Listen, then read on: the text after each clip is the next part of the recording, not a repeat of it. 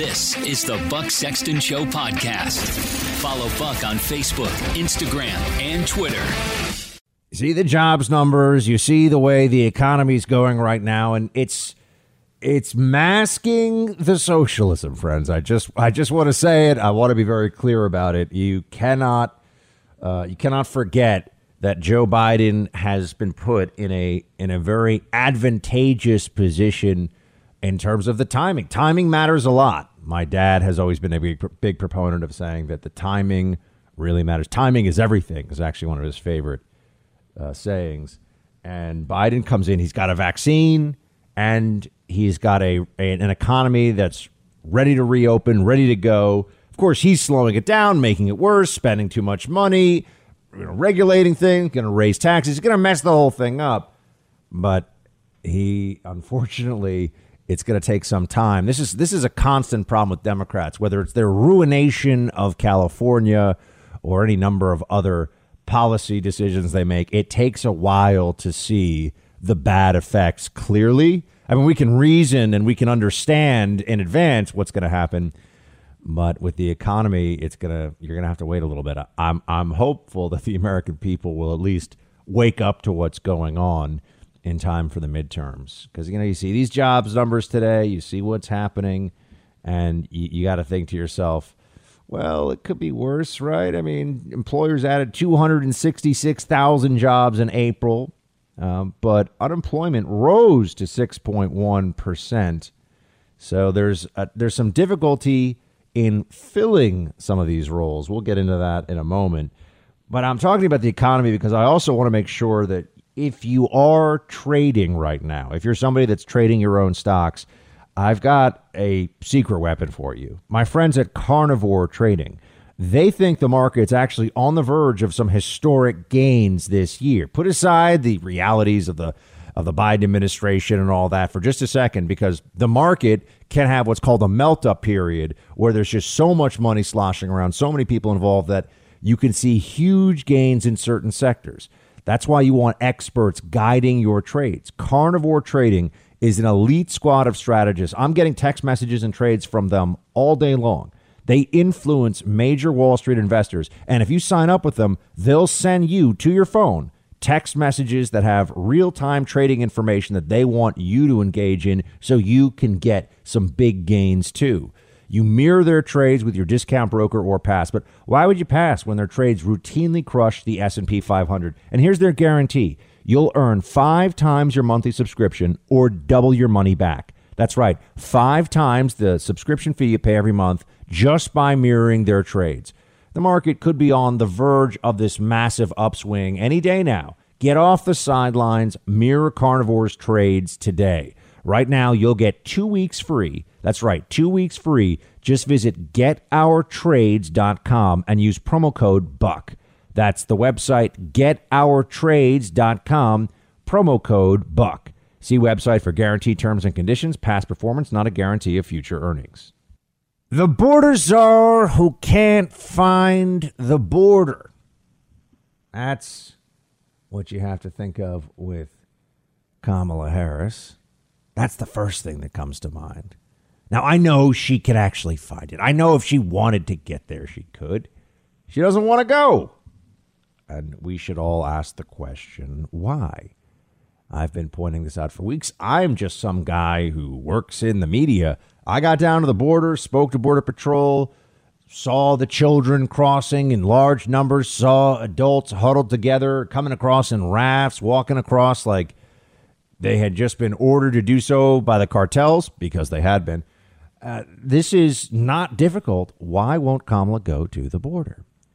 You have 2 simultaneous crises in this country right now that Democrats do not want you paying attention to, because they're both their fault and they cannot fix them based on the ideology of the Democrat Party today. They can't fix them. They would have to go against their base. They would have to actually they would have to make decisions that would harm them politically in order to make the right moves to stop the crises from happening. It would upset the left-wing Antifa, BLM, open borders, lunatic lib squad out there. And they know that that's bad business for them. The Democrats don't want to handle it. Here's the first one. You probably already guessed, the border. Kamala doesn't have any means of fixing this. The stuff they're talking about by sending some additional aid and having a conversation with Central American countries, this is laughable. As I've told you, it's not only Central American countries that are showing up in considerable numbers at the border. It is a majority, to be sure, but there are people coming from all over the world because this is the biggest, best scam that you could run in the immigration system. You have to remember, because interior enforcement is essentially non-existent, all you have to do is get into the U.S. as an illegal, and you're pretty much home free. You're good to go. So the whole game is just do whatever you have to do to get into the U.S., and then you don't have to worry about it. We're not even talking about all the visa overstays every year. There are hundreds of thousands of those. Now, not all of them stay forever, but a lot of them do. We're talking about people who are using the asylum process as a scam, essentially. And I think this is important because if you understand how this program has worked for many years, it's meant to be for somebody who, if they were sent back to the Soviet Union, they'd be tortured and put in the gulag, and maybe their whole family with them. So it's please, please, America, you are the beacon of hope and light and liberty. Take me in, I beg of you. That's what asylum really is all about. You know, it's somebody who jumps from the ship that they're not even supposed to leave when they're in sight of U.S. shores, and they want us to, because of the mercy and the goodness of the American people, they want us to bring them into the American family. And look, it can be a beautiful thing, and there's a reason we have an asylum program. But what you have at the southern border right now are people who are either sending their children through, right, which is a very different thing. They're putting their children at risk. And I'm sorry, I know I'm not a parent, but I know enough about parenting to say that sending your 8-year-old into the hands of cartel smugglers, or your 10-year-old or your 15-year-old, is a terrible idea. People are doing it. They're doing it because it's working, to get them into the country at least. And I asked Border Patrol, I said, why is it that they're sending their kids?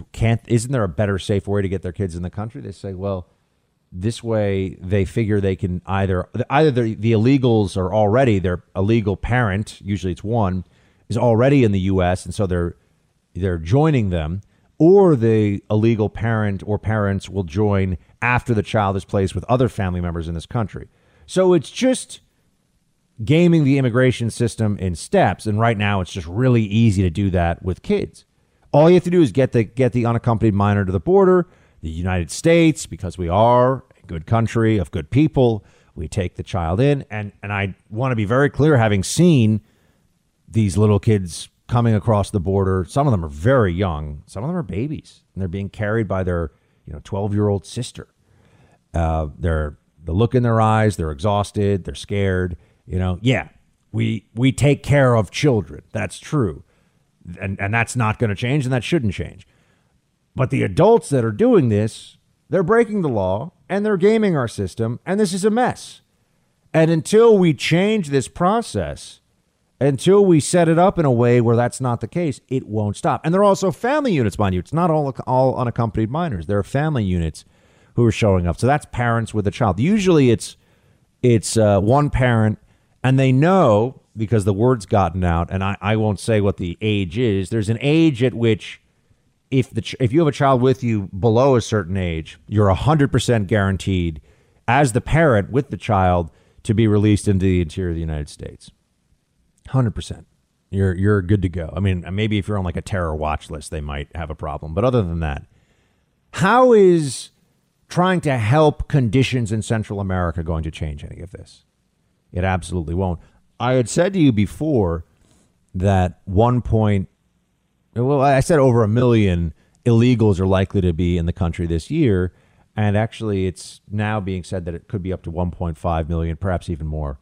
We may hit when you add all visa overstays, when you add our porous open border, when you add all this together, we may get close to 2 million people who are illegally in the United States just from this year. Might get to 1.6, maybe 1.8 million. I mean, who knows?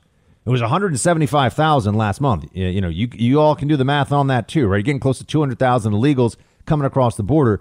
Plus, you have, as I've said, hundreds of thousands of visa overstays every year. So if you add that number in, it's actually about 500,000 visa overstays on an average year. So, yeah, you're looking at the biggest year of illegal immigration in our history. And while Democrats and the journos and the media, they think that this is great, this is a humanitarian thing, we're a nation of immigrants. You know, they've been brainwashed with all this stuff. Although I think a lot of them really do believe it. It's not just repetition for its own sake. The American people at some level understand, well, hold on a second. You're going to be raising taxes. You got all these rules and regulations that you hold Americans to. And if they break laws, they're held responsible, unless they're Democrats, but that's another conversation. And they have to be important, you know, politically connected Democrats or on an issue that is important to the Democrat Party. We do know there's a two-tier justice system in this country. That's just the way it is. I actually saw Preet Bharara on the I was out last night after a speech, saw Preet Bharara on the street. He was sitting at a sidewalk cafe. I don't know the guy. I didn't say anything to him, but there's part of me that wanted to say, when did you become a left-wing nutso? Like, when did you totally lose it? The fact that he was the U.S. attorney is stunning to me. For the Southern District of New York, which is really the most prestigious prosecutorial post in the country, outside of being the, you know, Attorney General itself. So they can't fix the border issue. They don't want to fix the border issue, which is why Kamala won't go down there. Then you have the other one. The other big challenge, the other big crisis. I know they hate that word because they understand optics and propaganda and perception management. And the word crisis for a political administration does have a certain resonance. The other one is the murder rate. I know on Tucker's show last night, he did a whole deep dive into New York City's murder rate. And he had my friend Joe Borelli on, who I hope Joe Borelli, the city councilman from Staten Island, ends up being the mayor of New York one day. I think he'd be great at it. He's both a very smart and very good guy. And Joe was on the show. They're talking about New York City crime, and we use New York as the canary in the coal mine. I mean, we look at what's going on here in the biggest city in the country, because the numbers are very, very large, and so you can really see the trends. But my friends, it is happening all over the country. You've had big spikes in homicide and rape and terrible crimes in Los Angeles, San Francisco, Chicago, New York, St. Louis, Dallas, Austin, Portland, Denver. Every major city in the country has had a real surge in violence. And this is after decades of almost unbroken decline nationwide. How are Democrats going to fix this? The only way to fix the problem we have with the spike in crime, and it's not just a spike. I mean, it's a tsunami. The only way to fix this is to do the exact opposite of what the Democrats have set themselves up for when it comes to law enforcement issues, which is back the blue. You got to support your cops. You got to say, thank you, law enforcement officers. Thank you, men and women who wear that uniform, who not only help keep us safe and also catch the bad guys when they do things so they're punished and they're not still on the street, a risk to other people, but also for stepping in and being really on the spot social workers and first responders and a whole bunch of other jobs that are necessary in our society. I mean, for every time there's a cop that has to, pull his taser or maybe even pull his weapon in a lethal force incident, there are thousands and thousands, hundreds of thousands of times where a cop is saying, you don't really hate your brother. Hey, you over there, put the baseball bat down. You guys are a family. You're getting, all the time. all the time. But, you don't read about that in the newspapers, but ask anybody, ask anyone in law enforcement, I'm sure a lot of you families, I have, my uncle's now retired, but he's was LAPD. He was actually Savannah PD before that, too. The guy loves being a cop. And, you look at this and you say, Democrats have set this whole thing up for failure. The one thing that they could do to stop the border from being in crisis is to stop letting people get what they want by gaming our system. They won't do that. Consequences for illegal entry. They won't do that. The one thing that they could do, what the Biden administration could do to stop the enormous increase nationwide in violent crime and crime really of all kinds, is more police, support police, understand the role of law enforcement, and let them do their jobs and let them know that this society has their back, because, the average American absolutely does. But the elites and the media and the Democrats, they've concocted this cockamamie world where cops are the bad guys. Cops are the cause of the problems. You will not see anything about this in the Democrat media, because these, not only are they important issues, they're massive political liabilities for Democrats. And they don't have a way to massage this message. They don't have a way to convince people these aren't problems. So what are they going to do? Ignore it. They're going to ignore it until they either think the American people have become numb to what's going on at the border and with the crime rise, or they're going to find some way to distract us again with one trial, one incident. But whatever happens, whatever goes on, just remember this administration on critical issues of law and order, national security, and just keeping the peace fails. Not just because of ineptitude, but because they support ideas that cannot work in this country, that will not work. They support policies that fail and make this a more dangerous, lawless place. That's where the actual Democrat Party is today. And as soon as more Americans understand this and see this, not all of them will. Some of them are lunatic leftists. I know 30% of the country, thinks that MSNBC is the God's honest truth. But as soon as more Americans, we have enough that we can take political power from these lunatics, that's where we're heading. We asked the legislature to do a lot, and they delivered for the people of Florida. I think we have a number of good things to talk about, and we're here to talk about one of those good things. Obviously, we were very concerned with public safety during this session. We passed the strongest anti-rioting legislation in the country that really says a couple things. One is, we're not going to let local governments defund law enforcement. Now, granted, in Southwest Florida, that's probably not as much of a concern, but that's something that could happen in some of these other enclaves in the state of Florida. By passing this bill and me signing it, that is not going to happen. If a local jurisdiction tries to do that, we're restoring the funding. I mean, I'm trying to be very fair-minded here about Governor Ron DeSantis, because I don't want to sound like I got a man crush on the guy. But he does have a nice tan. It looks like he's been working out. I think he's just doing a great job. And I'm waiting for him to Kristi Noem me. I'm waiting for him to do something really disappointing that has no justification and that shows, oh, this is not actually the leader that I thought she or he is. Folks, DeSantis is getting it done. And I know I'm reading all your emails. You say to me, Buck, I still think it should be Trump, but I agree DeSantis might be a great running mate. We can continue. This is like being members of the team. We are in the same family here. And you may think one pitcher should be starting, and I might think another pitcher. We're rooting for the same team.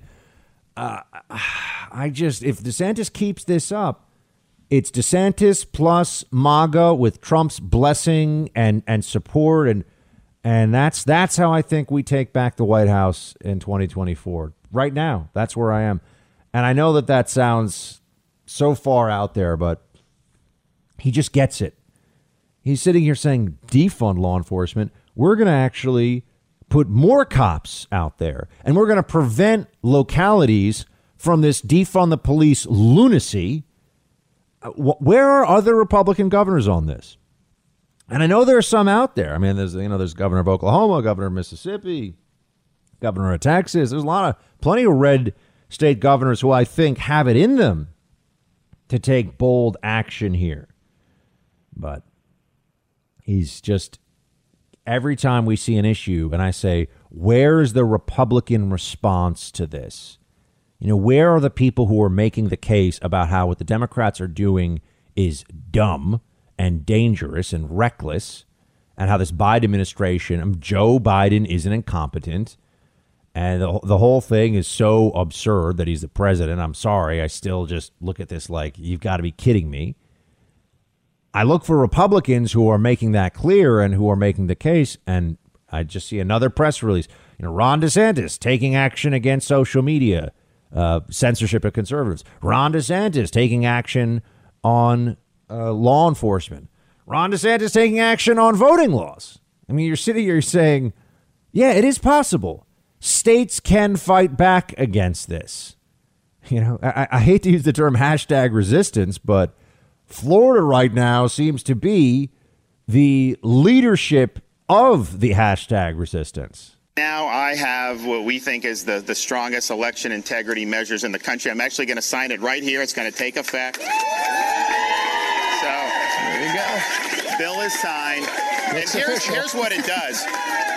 We're making sure we're enforcing voter ID. Look, you have to show a picture ID to do all these other things in society, clearly voting. We're also banning ballot harvesting. We're not going to let political operatives go and get satchels of votes and dump them in some drop box. We're also prohibiting mass mailing of balloting. We've had absentee voting in Florida for a long time. You request a ballot, you get it, and then you can mail it in. But to just indiscriminately send them out is not a recipe for success. We're increasing transparency even better. In Florida, we track the votes coming in real time. Not the results, but we know who's voting, what your registration is, and we follow the turnout so that when the election's over, we know the universe of votes that have been cast, and it makes it so that someone can't dump 100,000 votes 2 or 3 days later. And then finally, we're prohibiting private money from basically running the elections, like these Zuckerbucks that they were doing in all these different parts of the country.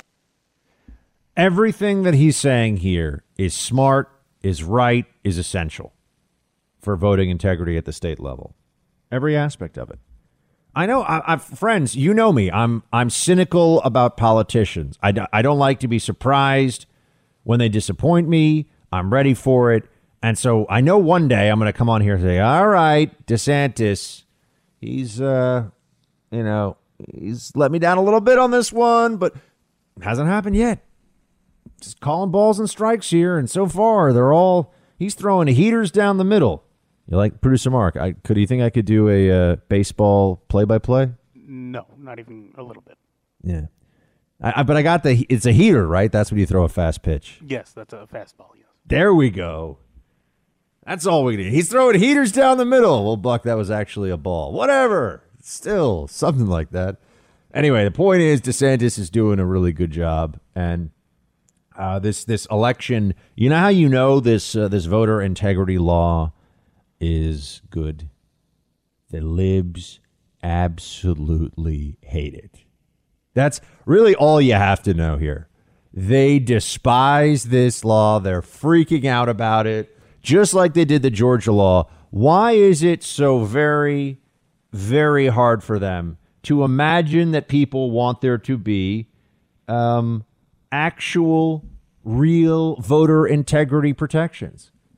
That it's important that we have people not feeling like we're going to have ballots that cancel out other ballots from people, right? Who aren't supposed to be voting or who are cheating. This is essential. They keep talking about defending our sacred democracy. We're always saying, we're going to defend our sacred democracy. If people don't believe that the elections are fair, that's a huge problem in and of itself. But having safeguards in place makes people actually have the belief that what they're doing is engaging in a free and fair process. You could have no Honestly, we could have, just think about this as an experiment. We could have an honor system based election entirely. Just have drop boxes set up. And then we just anybody, no one's going to cheat. No one cheats, right? So we just have drop boxes. No one has to register. And you just take a ballot, which you can print off of a website online, and you check, or you write in the name, or you check the box for the person you want. You drop it in the box, and then there's one day where we have some bureaucrats who count all the things put in drop boxes. Does that sound like that's a good idea? Does that sound like that would end up the way we want it to? Wouldn't you sit there and think to yourself, people are cheating? If there was no chance of being caught committing fraud in election, do you believe people would cheat in elections? Of course, you're 100% sure people. So am I. Of course, people would cheat in elections. So safeguards are clearly not Jim Crow 2.0, as Joe Biden said, because he's such a moron. Safeguards are not discriminatory. They're the basic rules of the road we need for this to not feel like a farce. It's funny. You can even read the way that, when Hillary wanted to recount in 2016 of some votes or some states, or it was being talked about, Democrats were, of course, recounts are essential. There should be a Hillary recount. And when Trump when the Trump team is trying to do a recount in Arizona, the recount itself is terrible and a threat to our democracy and all this other stuff. The things that Ron DeSantis is putting in place in Florida should be standard operating procedure in every single state in the country. Now, it's not going to happen in some states because now it's the messaging is out there that, oh, no, this is terrible. You're not supposed to do this. But every place where there's a Republican governor, Republican legislature, you should have these.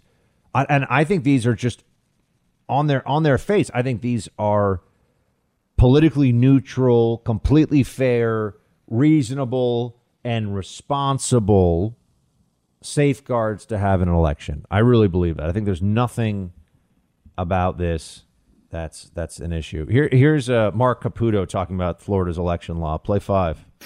I guess I'm going to say something that's going to get me in trouble in that it's not as bad as the critics say it is.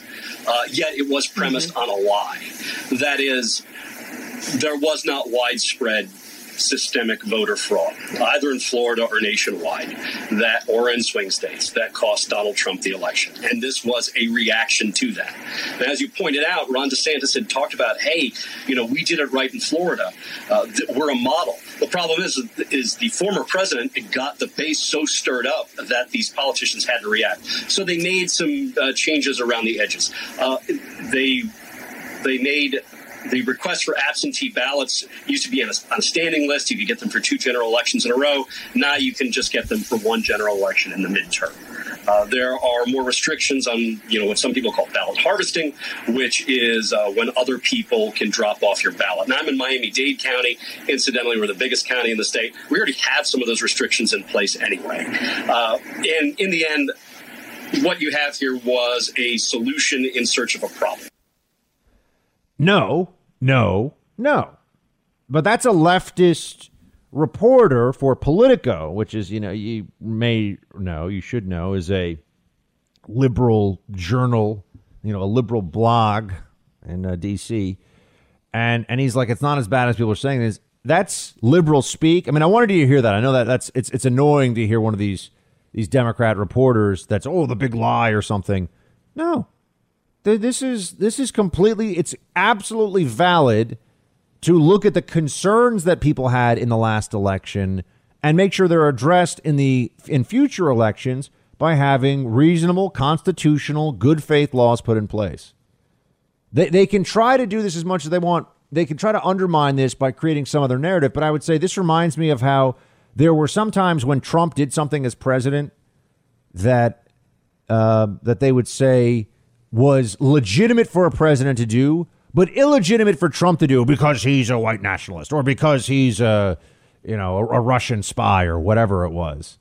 It's like, no, guys, just because you hate somebody doesn't mean everything that they do is illegal or unconstitutional or whatever. And just because they are terrified of Ron DeSantis does not mean that there's anything about the base and the big lie and all this other stuff that he's talking about. No, these are completely reasonable restrictions. We saw Democrats are upset because we're figuring out what the game is here.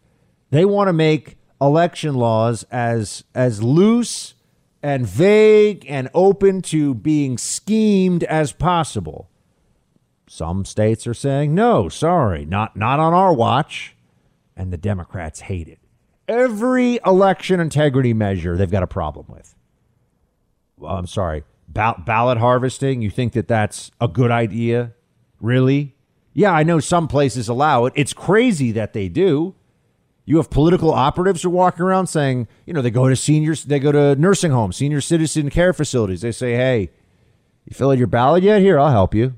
No, you don't even have to. I'll fill it out for you. The chance of somebody being discovered for doing that over and over and over again is zero, which is why Democrats like it. Because we all act under this assumption. We all know that if one side's going to cheat in an election, it's going to be the Democrats. If one side is cheating, we know it's going to be Democrats. They know it and we know it. Because they're just so very deeply emotionally invested in their politics. They can justify anything. What do you say? Is this targeting minority voters? No, I disagree with that. What it does is actually makes our process cleaner.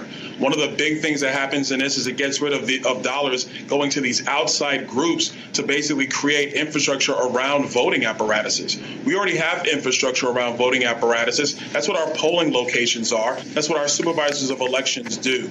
The other thing it does, it ends up ballot harvesting, something that frankly shouldn't be happening anywhere in the United States, let alone the great state of Florida. And it further improves on our voter ID practices in our state where we've been a leader. Last thing is you got to understand, in our state, minorities have not had anybody who stopped them from voting or ways to decrease their ability to vote. Actually, the opposite has occurred. The share of the black vote in the state of Florida has been amongst the highest across the United States. So I don't listen to what Common Cause and some of these outside groups say. We've been the leader when it comes to election practices in this country, and we're going to continue to do so. He's right. Everything he's saying here about the Florida election law is true. I just want to note that it does make the process cleaner. It does make it more secure. There's nothing about this that should be viewed as problematic or troubling to anybody who really believes in and really wants an election that has the absolute bare minimum of fraud. That's where we are. That's what this is really all about. And I just think that this is a much more important battle than a lot of folks probably realize. That there's a reason that Democrats are pushing H.R. 1 so much. There's a reason that they want to have these very open-ended and very vague and just open doors for fraud, right? We all understand this. We all see what's going on here. And H.R. 1, they wanted to take all the tricks that they pulled in the last election and use them in the midterms and the election after that. So this stuff, I know it can get a little in the weeds and, it sounds like political insidery stuff sometimes, ballot harvesting and live ballots in the mail and all this stuff. But it's important. It really is. And that's why states like Florida that are doing the right thing got to call it out, got to give them support. Congresswoman Cori Bush said something that yesterday that did get some attention, and I wanted to just note it. This is Representative Cori Bush. I just want you to listen to this and see if you hear something that strikes you as just as a word or phrase that's a bit odd. Play one. This is what desperation looks like, that chair flying down a hallway. This is what being your own advocate looks like. Every day, black women are subjected to harsh and racist treatment during pregnancy and childbirth. Every day, black women die because the system denies our humanity. It denies us patient care. I sit before you today as a single mom, as a nurse, as an activist, and as a congresswoman, and I am committed to doing the absolute most to protect black mothers, to protect black babies, to protect black birthing people, and to save lives. You probably got that. When she said black birthing people, I know. Is that, what does that mean? What does that mean? I'm curious if that was just if she misspoke or what. I've never heard that term before, and it makes it seem like she used the word mother before several times. So I played that for you. And also, I just want to note. So now the story is that there's doctors and nurses are systemically racist against black women who are having their babies. This is the story. When you think about this is a very damaging allegation. And I'm just wondering, for all the doctors and nurses out there, how they would feel about this notion. Because I do not believe it. I do not believe it. Not for 1 second. I do not believe that people whose whole careers, whose reason for being, for getting up every day, whether it's a nurse, a doctor, anybody who's involved in the actual process of critical health care for people, that they're making racist distinctions about pregnant mothers. I'm sorry. I know they're going to talk about, there's different outcomes and all this other stuff. I don't believe that it's happening because people involved in healthcare are racist. And they're going to have to show me a lot of proof to change my mind on that. I don't know what the answers are. I don't know why this is happening. I just do know, when they point to some of this data, I think that this is an area where you can be sure the activists and the Democrat leadership are not being honest, because any narrative of racial victimology is powerful for the Democrat Party. And we know that. I mean, it's useful for them as a narrative. So, yeah, birthing people here on Fox News. Representative Cori Bush scorched for referring to women as birthing people. She's reduced mothers to a function. One user called the term possibly the most degrading, humiliating, misogynistic phrase ever invented. So, yeah, people are noticing this. And I'm sorry, the left doesn't get to change all this stuff about gender, doesn't get to change our language and our sense of gender roles, doesn't get to do all of this and then turn around and say, oh, what are you getting so upset about? Why is this a problem for you? What do you mean? So what if we say that you have to negate gender differences? Or so what if we want you to say birthing people instead of mothers? And you have this, just to give you another addition to the gender stuff that's going on right now.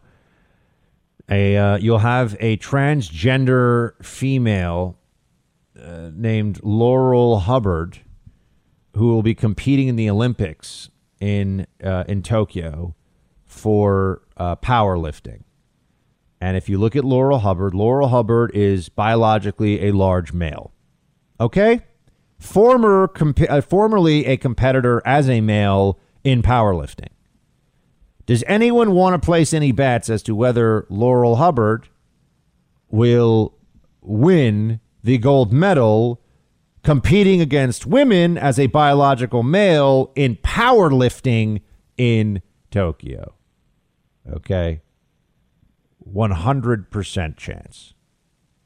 100% chance. This is embarrassing. It's wrong. It's wrong. But Democrats want you to just cave on this, because if something as straightforward as a biological male who was a competitive powerlifter is going to have an advantage over biological females, if they can get you to negate that, they can get you to say anything. And that's the point. We've got Lila Rose joining us now. She is the president and founder of Live Action. She has a new book out, Fighting for Life, Becoming a Force for Change in a Wounded World. Lila, really appreciate your work. Thank you for joining us. Thanks for having me on. Just for everyone listening, in case they don't know, what do you do at Live Action? Sure. So Live Action is the the global leader for the pro-life movement in education. So we reach 15 plus million people weekly with facts about human dignity, abortion. We promote motherhood and fatherhood, connecting and activating communities to other pro-life resources. And our goal is to abolish abortion and build a culture of life, first here in the United States and ultimately internationally. And what is the current status of what you're seeing right now in the abortion movement across the country with this new administration? And just what are some of the fights that policy fights that we're engaged in right now? So the fight for life is at a fever pitch. And that's one of the reasons I just wrote my first book called Fighting for Life, because we've seen right now politically, we're seeing the most extreme pro-abortion politics that we've actually ever had. I mean, even under Obama, Vice President then Biden supported rejecting taxpayer funds for abortion. So he actually wanted to protect what's called the Hyde Amendment. Now, Joe Biden has gone far left. He wants to force taxpayers to fund abortions.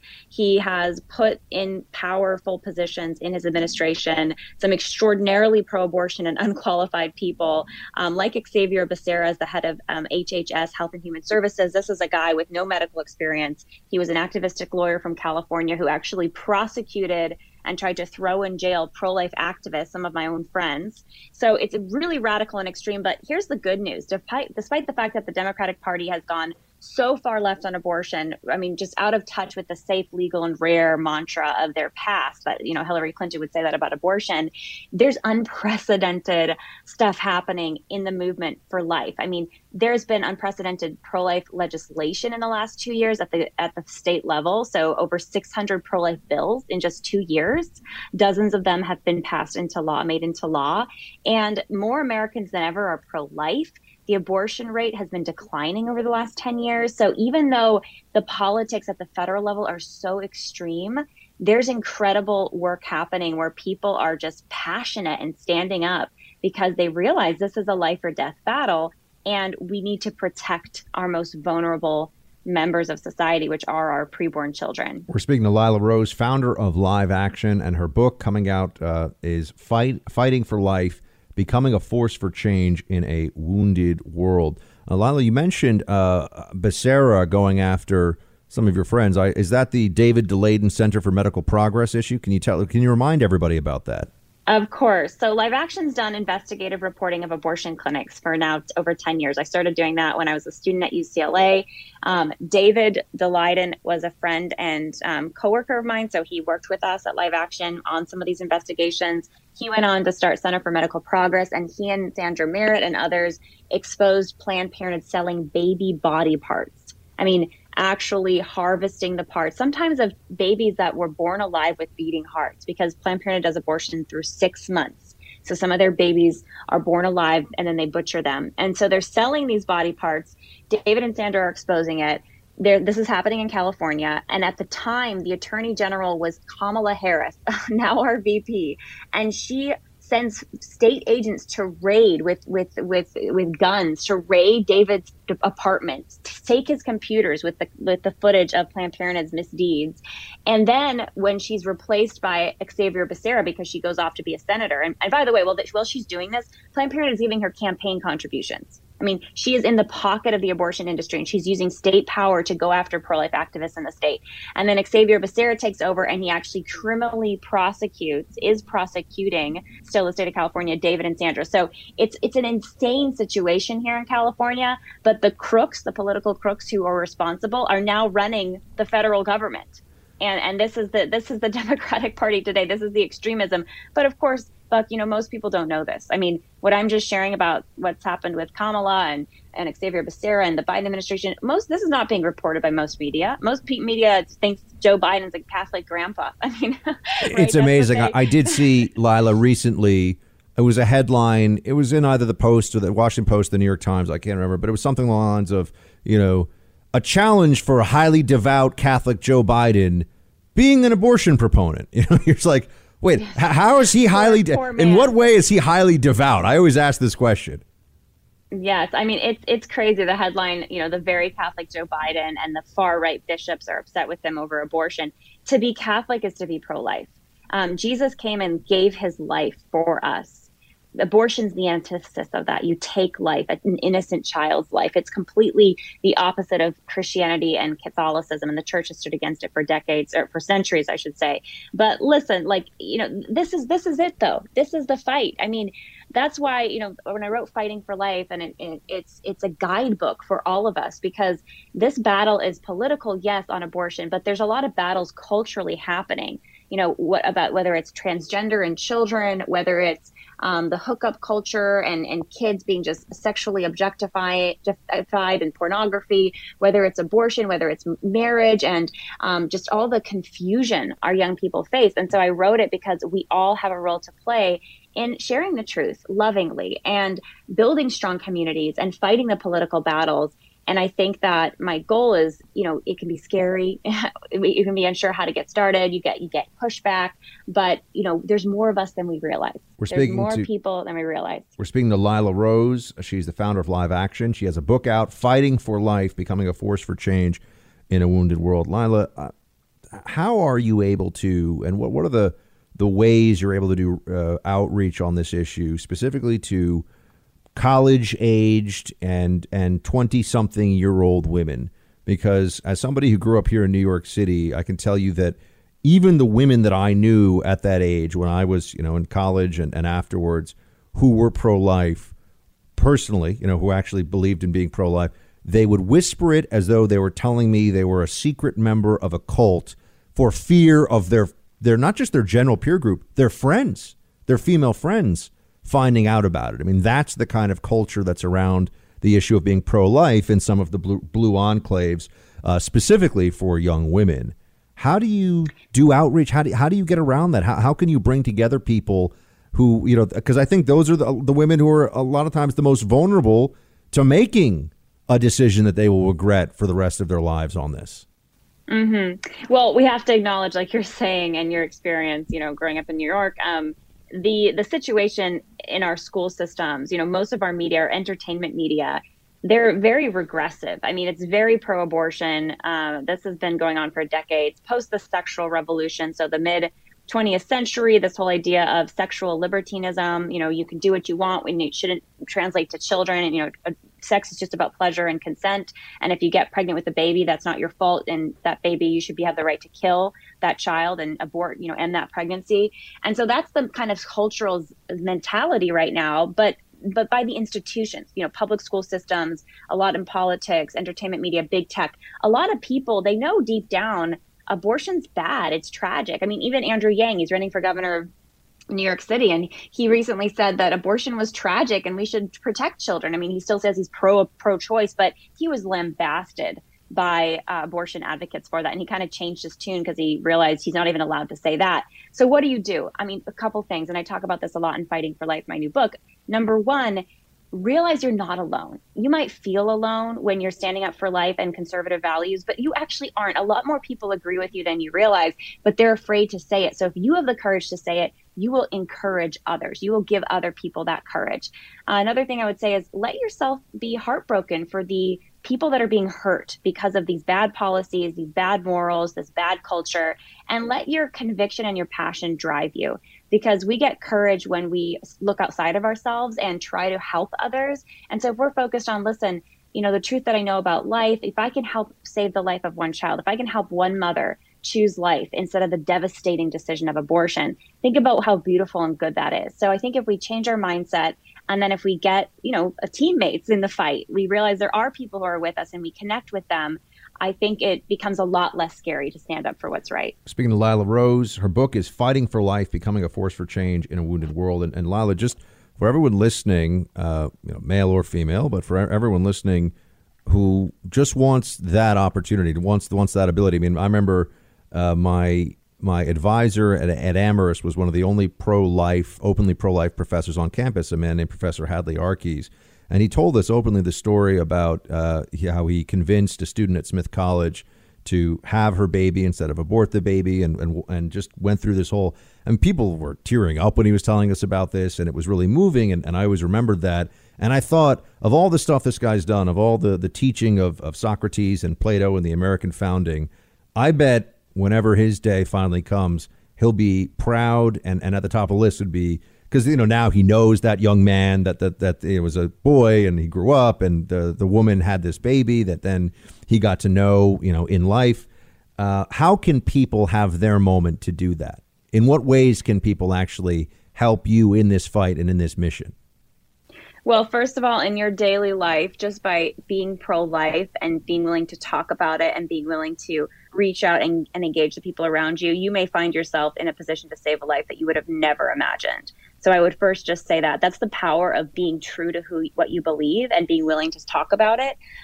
But, the fight for life, I think there's no more important fight, because literally lives are on the line, and there's so many ways to get involved. I talk a lot about it in my book, Fighting for Life, but there's also with live action, so many ways to get connected. Educating ourselves, joining our ambassadors program. It's an online program. You get free trading, you get free action items. In your community, I guarantee you, there's going to be a pregnancy center, a pro-life resource center that you can volunteer at, you can donate to, you can get involved with.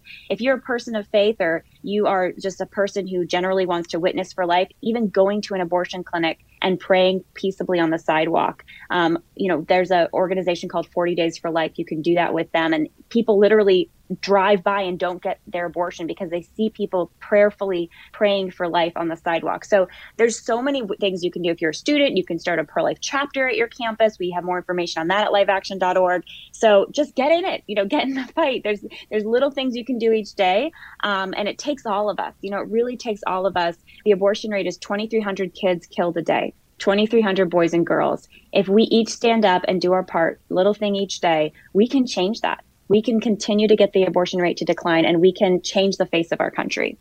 Lila Rose, founder of Live Action. Check out her book, Fighting for Life, Becoming a Force for Change in a Wounded World. Lila, thank you. Thanks for everything you do. Thanks for having me. I think we can do it right around now. I think we should start lifting these restrictions as aggressively as we put them in. We need to preserve the credibility of public health officials to perhaps re-implement some of these provisions as we get into next winter if we do start seeing outbreaks again. I think the only way to earn public credibility is to demonstrate that you're willing to relax these provisions when the situation improves. That's what gives you the credibility to implement them when things worsen. So I think as we get into May, as we see prevalence levels start to decline even further, especially if you're in environments where you have a high prevalence of vaccination, where you have a lot of vaccinated people, I don't think you have to continue these mask mandates. Since you say that, I'm fully vaccinated. Everybody on my team in this building is fully vaccinated. We still distance. We still wear masks at every moment that I'm not sitting out here and way distanced. Should we be taking our masks off? Do we not need to wear those anymore? I think over the course of this month, we're going to see the picture improve sharply enough that by the end of the month, we're going to be lifting these mask mandates. Certainly outdoors, but I think you're going to start to see municipalities lift the mask mandates for indoors as well. Certainly as we get into towards the end of May and into June, I think it's going to be self-evident that the prevalence has declined to levels where the risk just isn't what it was. Friends, what was the most important thing that Scott Gottlieb, the former FDA chairman and one of these talking heads from the medical policy community you constantly see on TV, what was the most important thing that he said there? Of all the stuff he's talking about, lifting the mask mandates, what was the most important thing? The ability to re-implement them. What have I been telling you all along? Now, I know it's easy to say, well, hold on, Buck. He's saying we should get rid of the mask mandates, soon. He's actually pushing against Fauciism.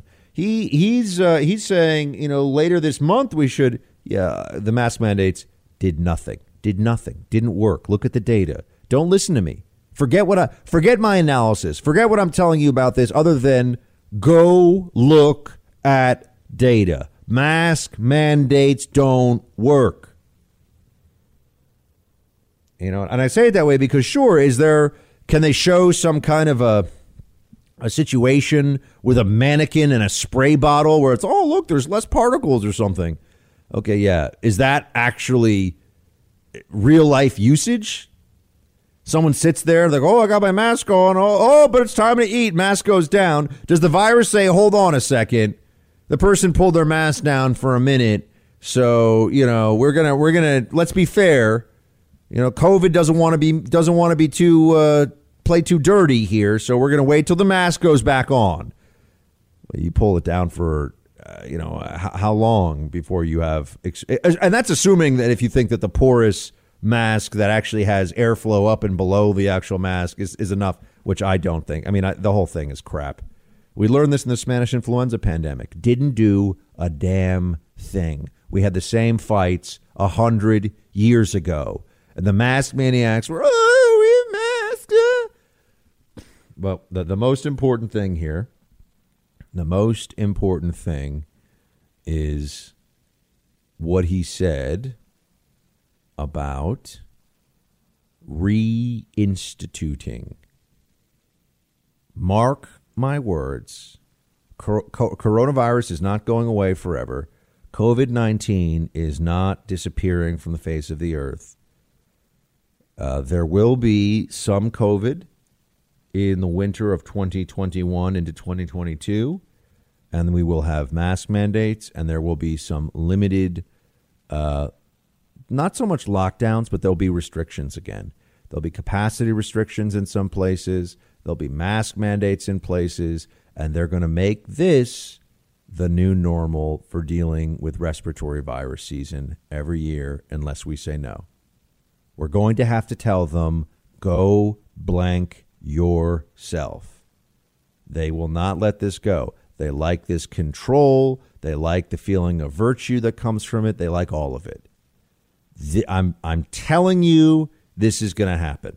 I can't tell you in how many places. I mean, if you live in Wyoming or South Dakota, you probably won't have this. But if you live in California, New York, New Jersey, Illinois, Michigan, oh, yes, they want to start rolling things back now so they can roll them back out this winter. We better get ready for that fight, because I'm going to lose my mind on these lockdown lunatics. Where does wokeness come from? And why is it seemingly overtaking America these days? We'll talk to God Sad right now. He's the author of The Parasitic Mind, How Infectious Ideas Are Killing Common Sense. You can also check out his podcast, The Sad Truth with Dr. Saad. So a lot of wordplay here. God, great to have you. Oh, thanks so much, Buck. Good to be with you. Let's just start with this. I mean, because I know you deal with parasitic ideas in your book, or the parasitic mind, rather, infectious ideas. Wokeness now, I just run through lists for people because they say, oh, it's just political correctness. It's not that bad. It's not as present everywhere as some people are saying. And then I run through a list, and by the end of it, and I can do it off the top of my head, people are terrified. They're saying, what the hell is going on in this country? Yeah. So, I mean, the idea that, oh, come on, it's not so serious is precisely what in chapter 6 I talk about is a malady, which I coined as ostrich parasitic syndrome, right? The metaphor of the ostrich that buries its head in the sand, refusing to see reality for what it is exactly what these folks are doing. And I find that position really grotesque, because what does it mean, oh, it's not really serious? Like, how many people have to be canceled before you take it seriously? How many people have to admit to you that they self-censor at their job, in their classes at the university, as professors, before you think that it is something worthy of your attention? So I think that the people who are enunciating such positions simply don't understand how serious it is when each of the foundational values that define our great societies are being eroded one cut at a time. What are the intellectual foundations of, I mean, is it just relativism, deconstructionism? I mean, how did we get to this point where, one, we have a belief on the left that truth is essentially a function of power, and also a belief that treating people differently, it's like we've gone in exactly the wrong direction, treating people differently on the basis of sexual orientation or skin color, meaning some better than others, is actually a moral imperative. You just have to pick the right people to treat better as a function of law. How did we get here? Well, I think it stems from the the multitude of idea pathogens that have sort of come together in a perfect tango, right? So if you think about, say, in medicine, if you're only overweight, it might be okay, but if you're overweight and you have diabetes, well, that's worse. If you're overweight, you have diabetes and you smoke, it's worse, right? So each of these idea pathogens, whether it be postmodernism, deconstructionism, militant feminism, critical race theory, each one on their own might not be sufficient to, bring down the edifices of reason. But once you put them together in a poisonous cocktail, then it becomes very difficult to fight against it. And I think that's what's been happening over the past 40, 50 years. Each of these idea pathogens were spawned by super progressive professors, typically who are leftists on university campuses, and then these idea pathogens eventually made their way out of the proverbial lab, so to speak, and now we find them in every nook and cranny, in the HR departments, and politics, and science, and unless people push back against it, it's going to be a really slow train ride to hell. Do you feel like a part of this is that people have to, if you're going to be woke, which, I mean, I describe this to my audience as weaponized political correctness, or political correctness wielded by those who are now in power, right? And if I look back to the 90s and even the early 2000s, there was a lot of requests for tolerance, right? Well, just be tolerant of these ideas or of this, these different notions that certain groups would forward. And it was, come on, just be tolerant. And then it transitioned, I'd say, in about the last 10 years to do this or else, celebrate this or else. There's been a total shift, and we've seen this, whether it's on transgender rights, we've seen it, there's a whole range of issues you can point to and say what was considered the extreme is now mandatory. And what was considered a concession that the majority would make to a minority, a political minority, is now doctrine. It's orthodoxy. What is it exactly that's made that change? Do you think that conservatives have just refused to understand this reality as it's unfolding before them? How did we get to this point? I mean, I think it's a combination of factors. I guess the best way to describe it is to go to the parable of the boiling frog, which maybe I'll just mention briefly in case some of your viewers are unfamiliar with it, right? So the old story is that if you take a frog, you put it in water, and you slowly increase the temperature such that it's always below a just noticeable difference so that it doesn't pick up the physiological change in the temperature, then it will happily, boil to death, right? So this is exactly what's been happening over the past 30, 40, 50 years, right? First, it starts off as some esoterically idiotic, imbecilic, parasitic ideas within the confines of some humanities department on academic campuses. But then the people who were trained in this stupid nonsense become our politicians. But that takes 20, 30, 40 years before they ascend to these positions.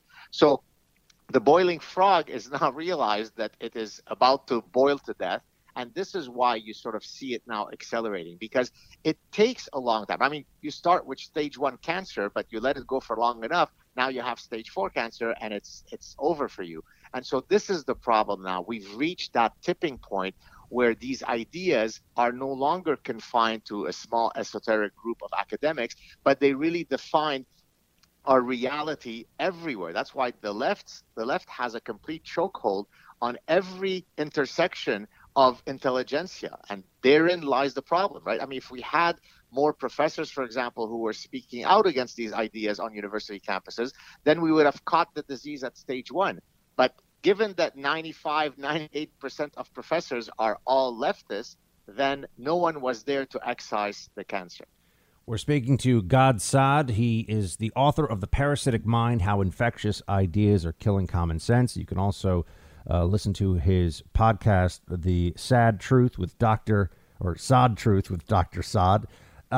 So, God, I see now we have the cancel culture accelerating. Well, one of the things that I've noted is that there are a lot of people who, on the left, they have a all of the above approach to keep this going. They'll tell you there is no cancel culture, that it's the new name is accountability culture. I've heard, right, as if that somehow changes what's going on, or they'll say that this is it's exaggerated, or they'll just say that it doesn't exist. I mean, there's all these different areas where it seems they're trying to throw dust in the eyes of the public about this. But when you have people being canceled for things that don't even, I mean, the one that comes to mind recently is, and this guy technically wasn't canceled, but he was, the subject of death threats, and people were coming after him all over the internet.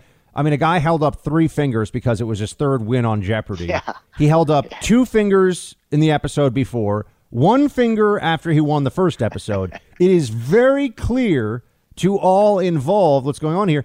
And the 500 former Jeopardy contestants wrote in some group letter to say, even if it was an unintentional act of solidarity with white supremacy, it must be denounced. I mean, this is like Soviet level stuff now. I mean, unintentional acts of solidarity. This is madness. Well, I will share a very recent personal example of cancel culture. So last week, I spoke at the Jewish Public Library here in Montreal. I mean, but it was an e-talk because obviously we're still under draconian lockdown in Montreal. But in any case, so this is a Jewish organization. For your viewers who may not know, I'm a Lebanese Jew who escaped the Middle East under very dire circumstances. There was a very concerted and organized effort to get me canceled, deplatformed from speaking at the event by progressive Jews. So they first attempted to argue. So this was LGBTQ activists who said, we don't want this homophobe, transphobe here. And I'm guessing that they said that because I had appeared with Jordan Peterson in 2017 in front of the Canadian Senate to speak about some of the, the important issues dealing with Bill C-16, which was the transgender, bill. So I was a transphobe and a homophobe. When that didn't work, they then tried to organize by saying, hey, write in to try to get him canceled, but say that you are heteronormative and cisnormative so that the organizers know that everybody doesn't want him there.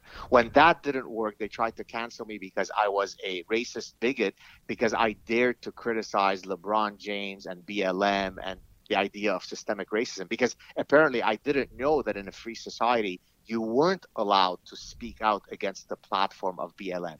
They are a religion. We live in a theocracy. Shut up, Jew, and obey BLM. So when a progressive Jewish group is trying to shut down the Lebanese Jew from speaking at the Jewish Public Library, we've hit the singularity point of wokeness. I think you also identify something that's important for people to take note of, because I frequently see this myself in these kinds of cases where it's just cancellation a la carte, or they'll do this. Well, this person, they violate this tenet of my woke belief, or, they said this offensive thing. OK, well, we'll find another offensive, or they spoke with this person 5 years ago, or and then eventually I find that the end state is this person's words will do harm to me. Then they try this speech equals violence construct so that there's this bizarre notion, but it works sometimes with university administrators and corporations that, well, if I actually let this person, if I let them have their platform and speak to people about their ideas, it's tantamount to letting them show up, with a baseball bat and start whacking people in the face. Exactly. And this is really how they do it. Exactly. And by the way, just out of fairness to the Jewish Public Library, and because it's an important lesson here to take away for your listeners, JPL, despite all the hysterics, here was their response. No, right? Meaning, no, we are not canceling it. They didn't cancel it. Several hundred people attended the event. And I heard 2 days ago that not a single negative word was uttered about my talk subsequent to them refusing to budge. So the reality is that people overestimate how much power these fascists have, right? Because they're so afraid that these, the blue-haired people are going to cause havoc that they typically capitulate very easily. Whereas to their credit, the Jewish Public Library, activated their inner honey badger and said, no, we are not canceling him. And guess what? The event went through, nothing bad happened, and everybody walked away hopefully enriched from the experience. I guess your words were not so violent that everyone had to be rushed to the hospital afterwards. That's the good news. We're speaking to Dr. Gad Saad, and he is the author of The Parasitic Mind. We're going to come back with him in a moment. I want to ask him some questions about Canada and lockdown and more, so stay with us. We're back with Dr. Gad Saad. He's the author of The Parasitic Mind. You can listen to his podcast, The Saad Truth with Dr. Saad. And I have seen video of people being very aggressively and violently dragged out of homes. I think in one case, put on the ground and dragged away in handcuffs outside of a church. Canada has taken this lockdown thing. I mean, Trudeau's government has gotten really aggressive. What's going on up there? So, I mean, I'm not sure exactly what's the exact reason that, Canada is more draconian, but I can assure you that, so of course you could talk about Canada in general, but I live in Quebec, which has its own peculiarities. And so in Quebec, which is one of the provinces of Canada, similar to how you have states, let's say. So in Quebec, we've had a curfew until a few days ago where after 8 p.m., you don't walk out of your house. It's basically akin to martial law. And I think they've now expanded it to 9:30 at night p.m. Look, just like many of these COVID restrictions, they really seem to be haphazard. I mean, why is it 8, not 8:30? Why was it changed from 8 to 9:30? No one can explain it to you. But for whatever reason, we, meaning in Canada and in Quebec, we've taken a very draconian view. It's very, very frustrating. It's only recently, by the way, that I was able to get my first vaccine, and the second vaccine will only be coming in August. So by the time I get my second vaccine, I would have been under lockdown for almost a year and a half. I mean, a year and a half of your life is more than what some progressives will recommend that a armed robber stays in prison. And yet millions of innocent people are twiddling their thumbs in their backyards. It's grotesque, and I hope it ends soon. Is Canada, it seems to me, and I don't follow Canadian politics really at all. I just see it, as it comes up in the U.S. news cycle here and there. We like to make fun of Trudeau, which, he's kind of the ultimate French-Canadian beta male. But other than that, we don't seem to have much in the news cycle from Canada other than hockey teams and maple syrup. But I do want to know, are you further, as a country, are you further down the progressive line? Essentially, are the parasitic ideas that you write about in your book, the progressive woke ideas that are taking over in America, is it even more prevalent and more powerful in Canada? How would you gauge that? Yes, that's a great question, and I would say yes, if only precisely for what you led off your question with, which is who is leading the country, and he or she sets the tone. So in the case of Justin Trudeau, he is truly the exemplar, the archetype of wokeness, right? So like every single idea pathogen that I discuss in The Parasitic Mind, he exemplifies to the utmost level, right? And again, it's not because necessarily he's an evil, diabolical guy, but he is a product of his education. So he went to, ultra progressive, left-leaning educational entities. And so he's the product of that upbringing. And so what ends up happening, the entire government is driven by this wokeness, right? So way ahead of you guys in Canada, we had what I call in my book the DIE religion, diversity, inclusion, and equity. It is now, in every nook and cranny of academia. So if you apply for the highest chaired professorship that the Canadian government could endow a professor with, it is now no longer about the merit of your, say, research grant or your research program. It is really a function of whether you also meet certain DIE principles. I know of a physical chemist at a sister university in Montreal who's a top natural scientist who was refused the grant. And by the way, he's a person of color. And he was refused the grant. They didn't even look through the grant because he didn't meet the requirements of what he needed to properly say in his diversity, inclusion, and equity statement. Now, this is not happening in Yemen. This is not happening in China. It's not happening in Stalinist Soviet Union. It's happening right here to the north of the United States. So I would have to say that even though the U.S. is quickly catching up to our wokeness, we are still ahead of you on that curve. Gad Saad, author of The Parasitic Mind. Go check out his podcast, The Saad Truth with Dr. Saad. Dr. Gad Saad, thanks so much, man. Always great to have you. Oh, thank you. Great talking with you. Cheers. I am joined now by a stalwart in the fight for truth in the era of Fauciite madness, Carol Markowitz of the New York Post, where she writes editorials. Carol, always great to have you. Thanks for joining us. Thanks so much for having me. I told folks earlier about the CDC summer camp guidance. Part of this is that kids outdoors are supposed to have a cohort, not mingle with other cohorts, and wear 2 masks outside and no contact sports. Right. This is beyond parody now. What do you make of it? Yeah, that's pretty much where I end up on it. I think it's pretty evil. And I think that, I would love to see any of the people who designed this policy spend the day outside in 90-degree weather, doing anything that you want, at camps. Let's say fine, no contact sports, but like whatever else people do at camp, I want to see them do it the whole day with a mask on, because I know that the people designing this policy are going to be sitting in air-conditioned offices. It's not going to affect them whatsoever.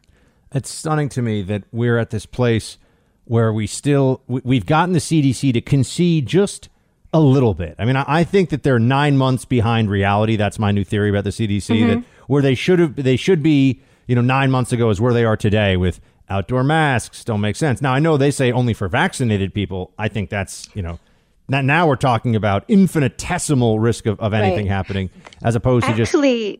Actually, their guidance, which I feel like has been misrepresented, is for vaccinated and unvaccinated people outside. And so it's actually amazing because they have completely hidden that fact. It is for both. The picture and it says unvaccinated outside can also not wear a mask. That is fascinating because that's not the way the media is reporting on this, not at all. and that No, not the at all. messaging is getting conflated. I think that there are a lot of people don't even who feel bad about not knowing that, because Dr. Fauci was on with Savannah Guthrie and he also had no idea. So that's where we are. Well, no, I saw that interview, and so I'm assuming that this guy who's supposed to be, Dr. Lockdown, at least knows what... I know he's from NIAID and not CDC, which has always been confusing, too. Like, why is it that we hear so much from the NIAID guy and so much less from... Walensky's out there sometimes from CDC, but Fauci is clearly the star of the lockdown show and has been all along. Right, absolutely. And he keeps saying things like, well, the CDC relies on science to make their guidance. And, he said that in like 2 recent interviews in the last, week or so. And I'm like, show me this science. Where is the science that says that we should be wearing masks outside? And back to the camp guidance, after releasing the guidance to say no masks necessary outside for vaccinated and unvaccinated people, they basically go back on that and say, except even vaccinated counselors must wear masks. It's like all of it contradicts itself. It's just everybody. I got to tell you. Listen, I was speaking to Carol Markowitz, who's an editorial columnist for the New York Post. Carol, I was a camp counselor for many years, and I can tell you that the people that are camp counselors for the most part aren't those who have comorbidities and are senior citizens. Okay? Right. Overwhelmingly, they're going to be telling now 23-year-olds who are apparently vaccinated that they have to still mask up outside. I mean, the stupidity here is endless. Right. Yeah, and again, I think that the people who made the policy just completely did not consider it. Like, did they ever go to summer camp? Have their kids gone to summer camp? Have they ever seen summer camp? Like, I'm baffled. I'm baffled how anybody could write this with a straight face. Dr. Fauci was sort of laughing at it again with Savannah Guthrie a few days ago, and he was saying like, this is a little conservative. Yeah, you think it's a little conservative? It's a little more than conservative. Carol, schools. You've been one of the stalwarts on schools needing to be open, in-person learning. It feels to me like there's not nearly enough attention, and I believe it's intentional, paid to the fact that 30% of grade school students nationwide, grade school and high school, so K through 12, are still not in full in-person learning. Yeah. That's stunning. Well, yeah, it is stunning. What's even crazier is that it's in almost entirely in blue areas. It's in areas where they voted for Biden and have no school. I don't understand how they don't fight back against this, because when Biden says, maybe schools will be open in September, I don't see how that's enough. To me, that is nowhere near enough. If schools are not open in September in New York City, my family is moving away. Period. End of story. We're out. And I think anybody who isn't capable of doing that really needs to have some sort of plan B, because I don't schools will be open full time in September. And when I used to say that, I was accused of scaring people. But now Joe Biden's saying the same thing. So people really need to recognize schools may not open, even if your school is open today. My other thing, I think people don't know, if your school is open today, but it wasn't open most of this year, it still might not open in September. I can confirm that you have been accused of being a scaremonger and have been proven correct by events. I have been accused of being a scaremonger and have been proven correct by events, or, overly negative about these policies and how long they're going to drag on. So I think that anybody that thinks that it's all going to be okay in schools in this city in the fall, and keep in mind, the two things that they really don't want to let go of are masks and distancing. I mean, those are the areas where, you're seeing reopens of facilities to a certain level, but always with this limitation on the spacing and with masks on. And that means you're also going to have all this stupid pandemic theater stuff of, plexiglass dividers between kids. I mean, it looks like we're putting children into little miniature maximum security prison facilities. That's what schools look like, even in person. But what's hilarious about that is that the little plastic things don't go up. I mean, obviously they only go up a little bit. Does the virus not travel over those things or behind the kids? Like the virus only knows to go in one direction and never go up or behind. It's baffling that anybody saw this and was like, this is a good idea. Let's spend money on this. We're speaking to Carol Markowitz, who's a columnist for the New York Post. And, Carol, I've been talking to teachers now, having them as guests on my various programs that I host. And they are the ones who will talk to me, of course, which is, I know, a small minority of the overall public school teachers in the country in terms of opinion. But they're appalled at what is just obvious at this point, obvious hostage taking, where the kids and their educations and their futures are the hostages for public teachers union demands. And people don't even realize this. It's more staffing. It's more overtime. It's just bigger budgets, more personnel, and less work. That's what this is really all about. Yeah. I know so many teachers that think that this year has been horrible and they're so sad about what happened to kids. I think a lot of people don't know that the teachers' unions are just sort of a different beast than teachers. You have to be in the union to be a teacher. It's like you really don't have a choice. So it's really all very complicated. And I don't think we should be blaming teachers. I think so many teachers I know are like, get the mask off, kids. No, I'm not going to have my window open in 20-degree weather, like a lot of teachers were forced to do throughout the winter in places like New York. And they really just want a sane path forward. Of course, their unions refuse to let them. Carol, where do you think New York City specifically is going to go, with Cuomo saying you had a couple of weeks before reopen here? But I just feel like that's his effort to stay in the center of the storm, so to speak, and be a man who's in control and beating de Blasio to the punch. And I think obviously these are politicians. They're going to play politics with reopen. But nobody who is paying attention could trust Andrew Cuomo any further than they could throw him. And he's a pretty big dude. Yeah, absolutely. I don't know what's going to happen because I just don't trust at all. I have no faith. I have no trust. Whatever they say does not matter because they could just turn it around at any moment. Science has no role here. They're not relying on data to make decisions. They're just willy-nilly sort of throwing things against the wall and seeing what sticks. And so I don't know. I hope New York turns around. I hope things open and kind of start moving back toward normal. I hope that we have an amazing summer and, the city really bounces back. I love that stupid place. But I'm afraid that the damage has been done to such an extent and that people are so afraid and they've been led to be so afraid for so long that it's going to be hard to bounce them back. Now, I know you're in Florida and DeSantis says July 1st, no local mandates, emergency mandates over COVID are allowed to keep going. Does that mean that Miami, for example, and Fort Lauderdale and Tampa and Orlando will have to get rid of their local mask mandates, or how does that work?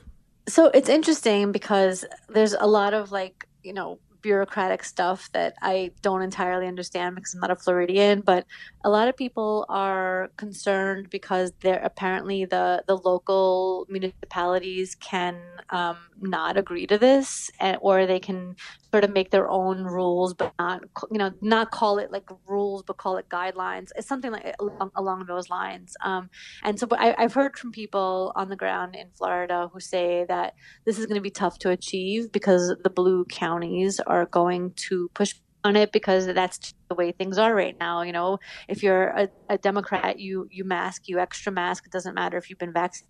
And if you're a Republican, you're sort of wanting to move on with your life. And that's the divide that we have right now. And they have that in Florida as well. I actually think this is, I really believe this. I'm not a doctor. I don't play one on radio. I think this has turned into a clinical level anxiety disorder for a lot of people. Yeah. Lockdownerism. Yeah. Mm-hmm. Yeah, I fully agree. I think people are having a really hard time getting out of it. What's really crazy, I mean, we've talked about this before, but the messaging on vaccines has been so bad that the people who believe in the vaccines behave as if they don't believe in the vaccines. So it sends a message to vaccine skeptical people that maybe something's wrong with these vaccines. Maybe we shouldn't be taking them. I'm on the record. I took the Johnson & Johnson. I encourage other people to get vaccinated, but I understand the perspective of vaccine skeptical people seeing that nothing is changing. No masks are being removed. No social distancing rules are being removed, and thinking, wow, maybe these vaccines don't work. Carol Markowitz, everybody, go to NewYorkPost.com to read her latest work. Carol's done great stuff on this all throughout the lockdown. Carol, good to talk to you. We'll talk to you soon. Thank you, Buck. I would have a climate forum for the world in Washington within 100 days. Well, 40 heads of state showed up, from the largest countries in the world to some of the smallest. We can't deny it. There is a real change in the weather. And if we go 1.5 degrees warmer, we're going to be in real trouble, a point of no return. Matter of fact, a lot of it we're going to have to build back now in terms of infrastructure. We got to build back to a different standard, not to what it was. It's got to be better, because the climate has changed enough now that it's still going to rise 2 feet when it rains. We got to build for what is needed now. And I promise you, we're going to do that. And we're better prepared to withstand storms and becoming more severe and more frequent. Promise you, we're gonna reach the point of no return. I mean, it's gonna be like when it's like gets real hot in the room, and then you feel a little bead of sweat coming down your forehead, and you're tired though, and you don't want to get up. And you got a blanket across your knees, and you realize I don't need this blanket, and it's we really got to build back better. And I mean, this is the president of the United States. True international effort to pressure. This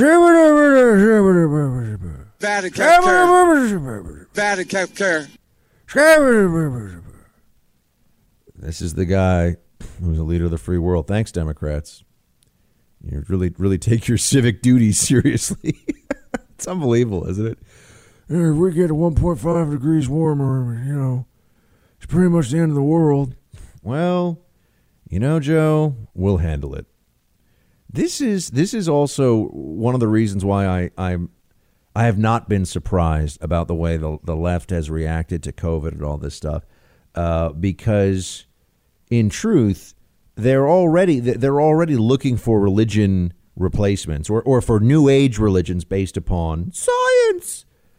And so, yeah, the mask religion and the high priest of masking and distancing, Dr. Fauci, that may be a surprise when you think about that on its own. But really, when you consider the way that climate change is effectively a religious belief for people who think they're too smart for religion that involves God, it all adds up and all makes sense. These are people that are looking for some existential purpose, and they really think that talking about preventing a global temperature rise of 1.5 degrees is the most urgent challenge of our time. Now, I understand there might be an impulse sometimes to think, Let them have their silly belief about this. It doesn't really matter. What's the big deal, Buck? What's the problem? And their problem is that they use this. And by the way, I don't think any of you really believe that. I'm having a make-believe conversation with a person who's not very attuned. This audience is very attuned to what's going on. But if someone were to say to me, why does this matter to you so much? I'd say because they use this idea of climate change as the existential crisis of our time to affect our lives in countless ways. I mean, people lose their jobs. People have less wealth. People have less freedom because of this absolutely absurd belief. I mean, when I say this, I really mean it. These climate change catastrophists are out of their GD minds. They are absolutely nuts. And I don't care how many climatologists you think that, like, the top science students are like, oh, I want to be a climatologist. I don't want to be a brain surgeon. I want to be a climatologist. Yeah, sure. I don't care how many climatologists or climate science experts come forward. They always love to cite these people, too, as the experts. Then you find out, wait, this person's really just a bureaucrat who works for the UN. And if you go deep enough into the footnotes on some of these papers, like the IPCC, the International Intergovernmental Panel on Climate Change, you see they really don't even know.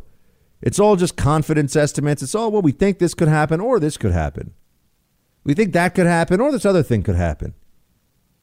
But Joe Biden gives these speeches and all these sanctimonious liberals go, yeah, build back better to prevent the world from melting from climate change.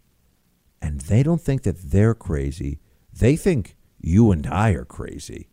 It's crazy not to think the world's going to end.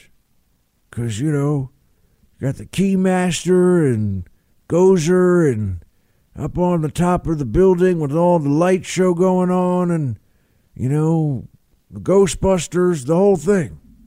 She's back, everybody. Ann Coulter. That's right. The syndicated columnist, 13-time New York Times best-selling author of Mugged, Godless, Adios America. I can't name them all off the top of my head. There's a bunch of them, though. Ann Coulter, everybody. Ann, thanks for joining us. Absolutely. Anytime, Buck Sexton. So here's my thought. Ann. There are two crises going on. You write about one of them this week in your column, but there are two crises going on that the media just flatly doesn't want to touch very much. And one is the border, which is a total mess, the worst it's ever been. And very little in the media drumbeat on this one is non-existent. The other is the national crime surge, which you do write about this week. And I'm just wondering, at what level does this have to get to before they really can't cover this up for BLM, the Democrats, and Biden anymore? That's a good question. I suspect they will never mention it, but they can't hide it because it's happening to people. And the thing about crime, well, it's always been a great issue for Republicans because Democrats, by their nature, are just pro-criminal, and we are anti-criminal. But we lost it as an issue after Giuliani was elected, and before that, Reagan and Bush building prisons, appointing judges who were not releasing criminals, and attorney generals who were not releasing criminals. And so, unfortunately, whenever Republicans win, they lose an issue, at least if they keep their promises. And a lot of Republicans finally did it. It built for decades. So it's a great issue. It's very, very bad for the country. I mean, as you and I are speaking right now, there are people who are alive who will not be alive next year, the year after, the year after. They'll be horribly maimed. They'll be traumatized by rape. The crime rate is going up astronomically. As I mentioned in the column, well, I'll flesh it out a little more here. After Ferguson and the media and all cultural institutions telling Black people that they're horribly oppressed, especially by police, and policing comes from chasing slave patrols. Footnote, not true. Yeah, I always wonder just why they get away with that, because that's not true. But anyway, keep going. Yeah, we'll get back to that. Keep that footnote alive. After Ferguson, Michael Brown, Big Mike, hands up, don't shoot. And that was sort of the beginning, at least in a big way, or at first it came to, I think, most people's attention, of Black Lives Matter. From 2014, when the Ferguson shooting happened, to 2015, violent crime, murders went up a little more than 12%, the greatest year-to-year increase since 1968, when it was only slightly higher, the increase. It was like 12.2 versus 12.7, something like that. The next year, 2015 to 2016, it went up again. Then it kind of leveled out. Perhaps it was, Trump coming in and appointing his judges, who were not probably going to be releasing criminals. Okay, so consider those are the two biggest crime increases. Last year, May 25th, the sainthood of George Floyd and the Derek Chauvin, that was Black Lives Matter exploding like never before, riots all over the country. Just in 2020, from 2019 to 2020, the gun murder rate increased 31%. That is the most. That isn't even a full year of 2020. Well, it is technically, but the explosion began. It was a week or two after. Yeah, it was May, June of 2020. We can all see this. I've looked at these statistics. For everyone who's wondering, it wasn't during the lockdown in March and the first couple of weeks when all the shootings were happening. That's actually not how it went. No, not at all. No. It started about it. Well, I don't know. It was about a week after the sainthood martyrdom of George Floyd. So for only those months, basically, June, July, August through December, 31% increase in gun murders. And what people, I think, Democrats perhaps, and people look at the numbers, don't understand about crime. Is that it goes out in concentric circles. A murder, a rape, an assault affects more than that one person. There's the family, the friends, the girlfriend, the grandmother, the neighborhood, the people the person works with. We're speaking to Ann Coulter. Go to anncoulter.com for her latest column.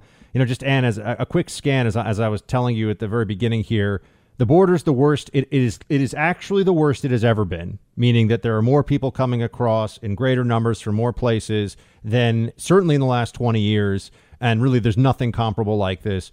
We've had nothing like this in terms of homicide increase in certainly, again, 20 years. Some people say back to the 1960s.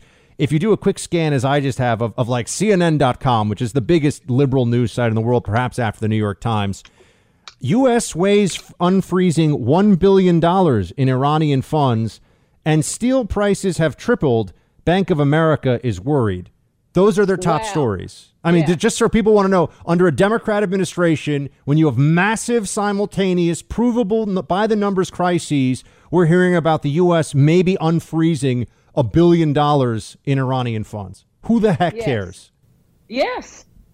Whenever they are talking about the Middle East, which is a crutch for both right-wing and left-wing networks, I feel like Winston Smith in 1984. And are we at war with, East Asia, West Asia? Which war is going on now to distract the masses? But I have to say, this mass illegal immigration, and the enormous increase in refugees, that's something else that's not going to be able. It's not just numbers on a ledger. It's not just new Democratic voters. Illegals are going into, and they're here to stay. They'll be driving down wages. They'll be moving into neighborhoods, changing the character of those neighborhoods. They will be, some of them, yes, committing crimes. That isn't to say they're all criminals. But obviously some of them are, because the coyotes are. There will be more human trafficking, and there will be more drugs. With the refugees, one thing, having just bashed Trump, one promise he kept, and boy, did it pay dividends. was the first thing he did when Steve Bannon was still there, incidentally. First week in office, when he he must have thought maybe he should keep some of his promises. And he issued what I affectionately refer to as the Muslim ban, the travel ban. And as your listeners, I'm sure, know, it wasn't a Muslim ban. It was a restriction on immigrants coming in from countries where there was no way to vet them. There is no, Pakistani FBI or wherever the country was. Well, there kind of is, but we definitely can't trust them. But yeah, anyway. Right. Okay, fine. And that had been that countries that were known for producing terrorists coming to this country. It's a striking fact. You never notice things that don't happen. There was not a terrorist attack in this country for Trump's 4 years in office and continuing now. Okay, that doesn't. Oh, so what, Ann? From 9/11 up until Trump came into office, there were pretty big terrorist attacks rather frequently. There was the Pulse nightclub, there was the Boston Marathon, there was Fort Hood, there was San Bernardino. That was just under Obama. Yes, and it was. There are others I'm not thinking of. I ended up working some of those cases, Ann, and there were a lot of other ones, by the way, that were close to actually happening that people don't even really know about. But keep going. So that is something that is the wild open borders, and we're not going to vet anyone. Oh, and to the extent, COVID is a continuing problem. As we know, the illegals pouring in across the border aren't being checked for COVID. So we're going to have a bigger problem getting that under control. These are all things that aren't just numbers of people coming across. There is a reason that a ridiculous creature like Donald Trump was elected president by promising to build a wall, crack down on illegal immigration, put America first, crack down on legal immigration. That drives wages down every bit as much as illegal immigration does. It's great for the rich. It's rotten for the working class. Their wages haven't gone up in 30, 40 years. And the donor class, the rich people, no, bring them in. We want to pay our workers even less. And the Democrats' answer to that is, we'll raise the minimum wage and send out unemployment checks. That's a really miserable, hopeless country. Ann Coulter, everybody. AnnCoulter.com for her latest column. Ms. Coulter, always a pleasure. Talk to you soon. Good to talk to you, Buck. Bye-bye. Rock and roll, fellow patriots. It's time for roll call.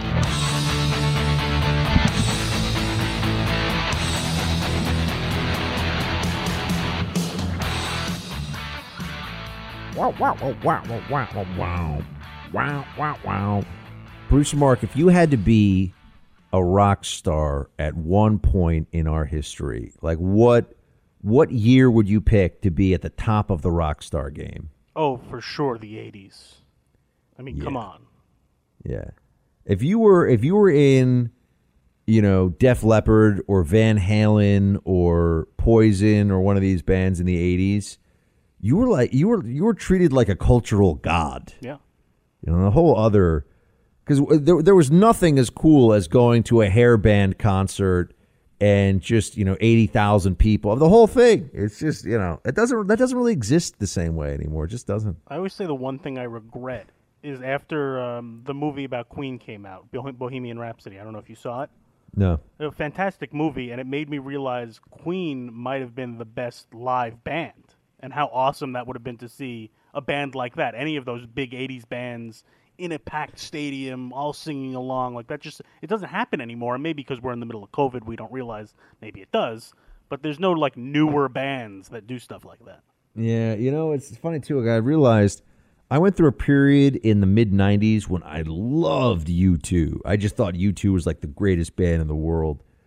I don't really listen to U2 anymore. It just didn't really stick. And I don't not like it, but it just didn't stay with me quite the same way. You like new U2 in concert, Coldplay. Oh, yeah, well, of course. A lot of people joke that Coldplay is younger U2, so that's why. Yeah, that's kind of true. They're good. I just want to say to anyone who came out to hear me speak at the Metropolitan Republican Club last night in New York City, great event. Had a really good time. I'm going to try to post the audio of the speech because we had a lot of fun with it.